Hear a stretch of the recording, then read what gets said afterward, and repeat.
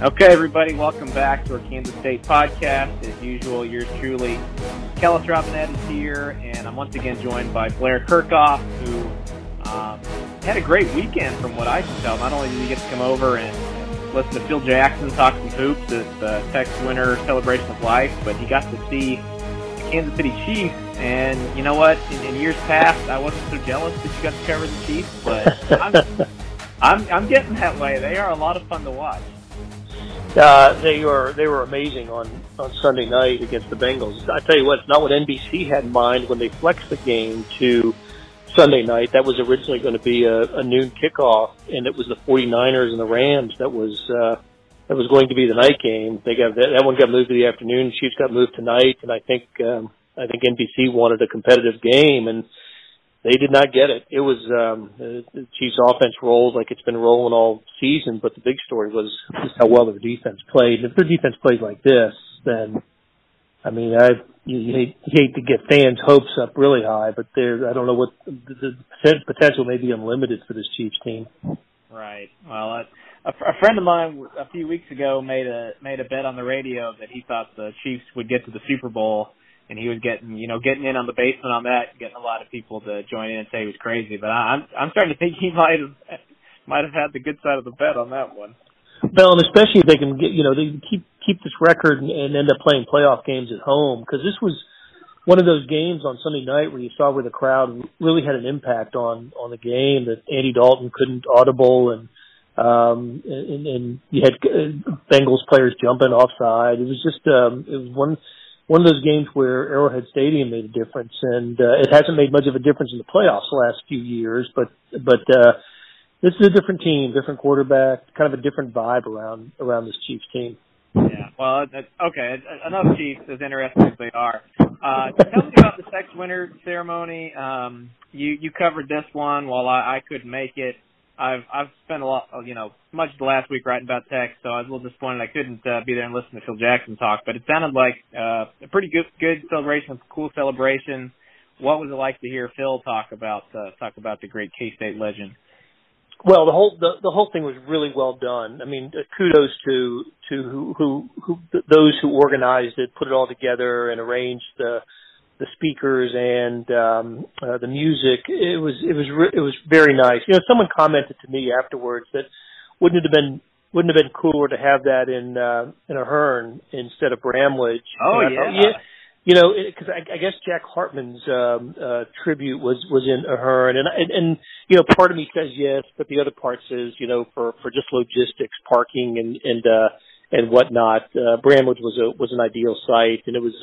Like I said, the setup, it was all really well done, and Phil Jackson was the fifth of five speakers that day, and by the time we got to Phil, pretty much the tears had been wiped away. There were some family members who would with some very moving tributes to Tex Winter, but by the time Phil Jackson spoke, it was more anecdotal and just the craziness of Tex Winter. Some of the stories that he told about Tex as assistant coach who loved his meals, who loved his garage sales, and so it ended on a really high note. It was neat to see Phil Jackson there, the most successful NBA coach of all time, sitting there in the middle of Bramlage Coliseum paying tribute to what I think, and this is something you and I chatted about, I think is the most significant figure in Kansas State basketball history. Yeah, no, I agree with you. He's the only man associated with all four of Kansas State's Final Four appearances. He won a boatload of championships and then backed it up with NBA success. One thing I've noticed a lot lately from people among the Kansas State fan base is people saying, you know what, maybe he's been a little bit under-recognized around here. The road leading up to the practice facility is named Tex Winter Drive. But I've seen some people lately argue that maybe the court should be named after him, or his name should be somewhere up there on the rafters or something like that. What do you think about that? Do you think that's wild to rename the court after him? I do not. I think that would be a fitting tribute to Tex. He was you mentioned the championships. He won 8 Big 8 championships in 15 seasons at Kansas State. That's a remarkable success rate. You mentioned the Final Fours. He came as an assistant right after World War II, along with when Jack Gardner was the head coach, and then Tex went off to become the head coach at Marquette for a couple of years. And when Jack left, Tex was what I would think of as an easy choice to become Kansas State's head coach, and it was the greatest period in Kansas State basketball history. I mean, it simply was the 50s into the 60s. Not only the Big 8 championships, but the Bob Boozer and Jack Parr eras, Willie Murrell taking the team to the 64 Final Four, which was won by K-State lost to John Wooden, who won his first NCAA title that year in KC. So he is. It would have been neat. History is always a fickle thing. It would have been neat if he was able to stay. If he had stayed at Kansas State a little bit longer. 15 years is, I can see if someone were to argue that they'll save the naming of a court for someone who has been at Kansas State longer, or maybe wins a national championship or something like that. But I think in this moment in time, to go over, to review 100 years or whatever, a century plus of Kansas State basketball, there has just been no more historically significant figure than Tex, and I would be in favor of the K-State Wildcats playing on Tex Winter court. Yeah, that would be pretty neat, and I think it's a pretty good idea, just because the court is unnamed, the arena is named after a booster, and as successful as Kansas State has been historically, basketball-wise, that would be an interesting way to honor him. I will say they are planning to honor him with a special patch this season. Cool. Yeah, they found a special, a unique Wildcat logo that they wore during the Tex Winter era, and they're gonna bring that back and stick it somewhere on the uniform. I guess they looked into maybe doing a triangle tribute thing, but they went this way. So they will honor him some way. But yeah, Tex Winter Court would be pretty neat. Yeah, he's in the Naismith Memorial Hall of Fame. Well, that came too late. I mean, that wasn't until 2011. He should have been in the Basketball Hall of Fame long before then. He's in the College Basketball Hall of Fame. He's just the number of rings, 11 NBA title rings. I don't care if you're the head coach, the assistant coach. That's just an amazing accomplishment. And as you pointed out, when you wrote the original story about his death, there were luminaries from all over the basketball landscape were paying tribute to Tex Winter, including Kobe Bryant. And, Phil Jackson was telling Michael Jordan Tex Winter stories. And he had a front row seat, and even if you can even be closer to the court than a front row seat to some of the greatest basketball that's ever been played with those Bulls and Lakers, and not to mention his K-State success. So he's a person I think deserving of any tribute that could be made to him. Well, the last thing I'll say on it is with Jacob Pullen, when he was here a week or two ago, had a funny story about it. Somebody asked him about Tex Winter, and he said that when he first got to Kansas State, he didn't really know all that much of him. And he said he asked Frank Martin something about, what's Tex Winter's significance here or whatever. And he said Frank Martin gave him this weird look and said, you can't play for me until you can come back and,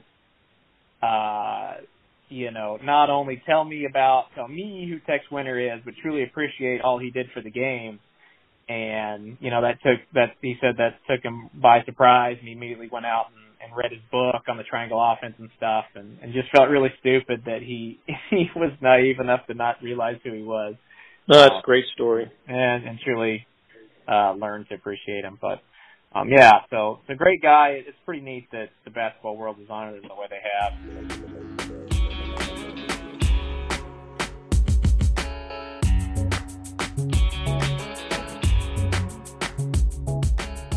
Hey, it's Blair Kirchhoff, and if you're listening to this, you love Kansas City sports, whether it's the Chiefs, Royals, Sporting, Mizzou, KU, or K-State. And no one covers these teams like the Kansas City Star. If you currently subscribe to the paper or have a digital subscription, thank you for your support. And if you don't, here's a great offer. It's called Sports Pass. unlimited digital access to every sports story and video on kansascity.com. And it's just $30 for the first year. It's the best sports value in town, just 8 cents a day or $2.50 a month. You can't beat that. Subscribe now at kansascity.com/sportspass. There's football to be played this week. Switch gears a little bit. Kansas State at Oklahoma. The Wildcats are 23.5-point underdogs now in this game. That is a huge, huge line. I can't recall seeing a bigger one since I've been covering the Cats. So clearly, no one's expecting them to win this game. It was interesting today at the press conference. I asked Bill Snyder what I thought kind of was just a generic question about what he thought about Army when they played Oklahoma and gave them a lot of fits and almost actually won the game by just pounding the ball and keeping the ball away from Oklahoma. And he just lit up talking about how great it would be if K-State could do the same thing. But I don't know if they're going to go in there and just run it as much as they can or what, but they might have to get creative in ways to win this. What do you think? Do you think they got any shot here? Can they get creative enough to pull an upset? Well, I'll tell you what, that was a really smart question and good observation because, obviously Oklahoma's not going to see in Kansas State or any other opponent the type of the triple option offense that Army runs. But what Army did in that game, which nobody saw because it wasn't televised, it was, so you had to watch highlights or follow it online. But what Army did was they controlled the clock and ended up with, I believe, more than 40 minutes of possession time and doubled the number of plays, ran like 80 plays to somewhere in the 40s for Oklahoma and gave the Sooners all it wanted. Had to win. Oklahoma had needed overtime to win that game against an Army team that the program's improved over the last few years, but should have no business being able to stay on the field with Oklahoma. But they did it just by doing the things that we've associated Bill Snyder teams with over the years, and that is, being able to bleed the clock and run the ball successfully and not make mistakes, not turn it over. And some of the very best Kansas State teams have done that. Now, they led with the quarterback running, and that's less part of what they're about now, but still it's still in the repertoire for Kansas State, and that is I think that's the pathway for success is to keep this incredible Oklahoma offense and Kyler Murray off the field as much as possible, and try to bleed clock and go on 5, 6, 7 minute possessions, and end them with touchdowns and not field goals. That's something else Army did. They were able to get the ball into the end zone, and sometimes that meant fourth down opportunities. Having to trying to keep the drive alive by converting fourth and 1, 4th and 2, and I think to win a game like this, you almost have to take a few risks like that, and own possession time, own total plays, don't turn it over, and end drives with touchdowns instead of field goals. And I think that's the way to have a chance to beat this team that's now kind of crawling its way back into college football playoff conversation. Yeah. What do you think of Oklahoma? Do you think they're still the Big 12 best? Do you think Texas has passed them? Do you think they're in a trio with West Virginia? Where do you think they're at right now? Yeah, I don't think it's as good as last year's team because I just think Baker Mayfield is as good as Murray is. I just think Baker Mayfield's was kind of a generational type talent, and we're seeing what he's doing with the Browns. So, there's enough turmoil on this Sooners team that they've changed. They're 2 games into their second defensive coordinator, Ruffin McNeil. So after firing Bob Stoops in the off week, so it's not it doesn't seem like it's they haven't done the things that you'd expect a championship level team to do this year. And I think going into the season, we saw Oklahoma as the favorite to win the Big 12, but not a prohibitive favorite. and this would be a little bit of a transition year without Baker Mayfield. So I still think I'm not sure that they're the best team in the Big 12. They've already lost one league game, and unlike last year when it was Iowa State pulling the upset in Norman, you still had that seemed fluky at the time. And even though Iowa State has gone on to do really nice things under Matt Campbell, you didn't feel like if they had played 10 times it'd be a 5-5 split. This year Texas played them pretty well in beating them, and if someone wanted to argue with me that Texas is the better team, I would go along with that. So we'll see what happens down the stretch. Oklahoma can't afford to lose again if it wants to, keep alive in the championship run. They've already lost the tiebreaker to Texas, so they have to be better than Texas to finish first. And I think what we're looking at though is these two teams, Texas and OU, playing for the Big 12 title at the end of the year in Cowboy Stadium. But I don't. I'm curious wondering how Oklahoma sees this game and sees K-State as an opponent, because at 3-4, Kansas State doesn't have a whole lot to hang its hat on except for one really, really good half of football last 2 weeks ago, right, against Oklahoma State. Yeah, that's a harsh and realistic way to look at things. But to their credit, Kansas State did get a lot figured out that game. I personally don't love their chances here. I know Army gave them fits, but the yardage they got was just so methodical. I mean, they ran for like 350 yards on 78 carries. I mean, it was just like 4 yards. I was reading Oklahoma had a guy who had 28 tackles in the game. That is crazy to me. Alex Barnes, if he's on, that's not his game. He's got, we've seen the last few weeks, he's got some breakaway capabilities.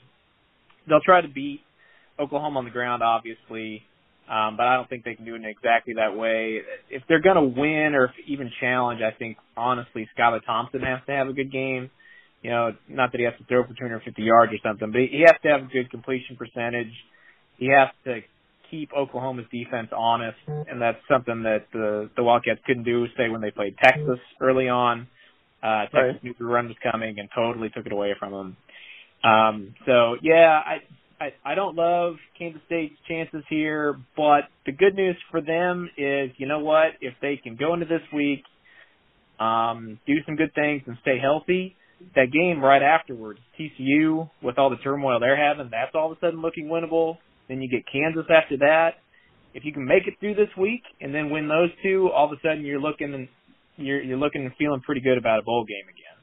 Well, then you're 5-5, right? If you lose this week, win the next two, you're 5-5 with two chances to get to bowl eligibility. And at this point for Kansas State, that's what I'm looking at. And it may be a little less than what I thought in the preseason that team was capable of, but I think a lot of opinions changed after. For me, it started with the Mississippi State game and just how they got beat up on that afternoon. So I'm with you. I don't have confidence in Kansas State this weekend at OU. 23 does seem like a really large number. I can see the Wildcats having some success on offense and being able to keep the scoring down a little bit, and but can Alex Barnes in this offense score enough to keep up? I don't know. My question to you is it fixed? Are you convinced? Is it fixed for the Wildcats on both sides of the ball? Do they have they made the right adjustments? Made the right calls to feel good about the way things set up in the last 5 games? Well, I think they've at least found their identity on both sides of the ball. They've finally figured out how to run the ball effectively, which is what we thought they'd do all season. Right. And on defense, they've figured out a way to blitz and do all these certain things without giving up big plays. And they really did look great against Oklahoma State. But obviously, that's just, Oklahoma State and Oklahoma aren't on the same level. I wasn't honestly all that impressed with Oklahoma State. I thought they looked bad, quite frankly. So to now go on the road and play Oklahoma, the level of difficulty is raised significantly. So like I said, if they can just show some signs of progress this week and keep that going as the season continues, I think that's probably what they're looking for here more than actually pulling out a win. But now stranger things have happened. I guess we'll see. All right. So my other question to you is, I'm reading that Alex Delton is close to returning. What's the plan for him going forward? Boy, I don't know. I think most Kansas State fans at this point would, as long as Skylar Thompson is healthy, just ride him and not even have Alex Delton in the picture, because that's where the offense has looked at its best lately with Thompson leading the way. If he comes back this week or thereafter, I don't know what Bill Snyder's plan is. Does he still think that he's worth getting on the field for 1 or 2 series every game, regardless of how Skylar Thompson is playing? I don't know. But Coach Snyder has been more complimentary of Skylar the past few weeks. He even said earlier this week that he thought Skylar was coming into his own. And I think he's impressed with the way Skylar's been putting his body out there as a runner. He's been scrambling. Last week against Oklahoma State, he dove for the pylon against 2 defenders. Right. And that's something he really wasn't doing earlier in the season. He was doing a lot more sliding and just not fighting for yards. And that's not something Bill Snyder likes. So I think he's taken some steps in that direction where maybe he has opened up and trusted him a little bit more. That long touchdown run he had against Baylor was one of his better plays of the year. That was impressive. Yeah, 50 plus yards. Yeah. No, that was for me. That's kind of when it's when it's kind of changed for him. I know they didn't win the game, but I just thought that he got confidence from that. The offense found confidence in him, and he just seems to be a different guy since then. Yeah.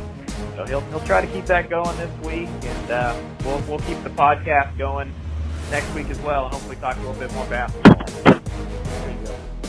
So, all right, Blair. Thanks as always. We'll see you soon. Okay, Kellis. Take care.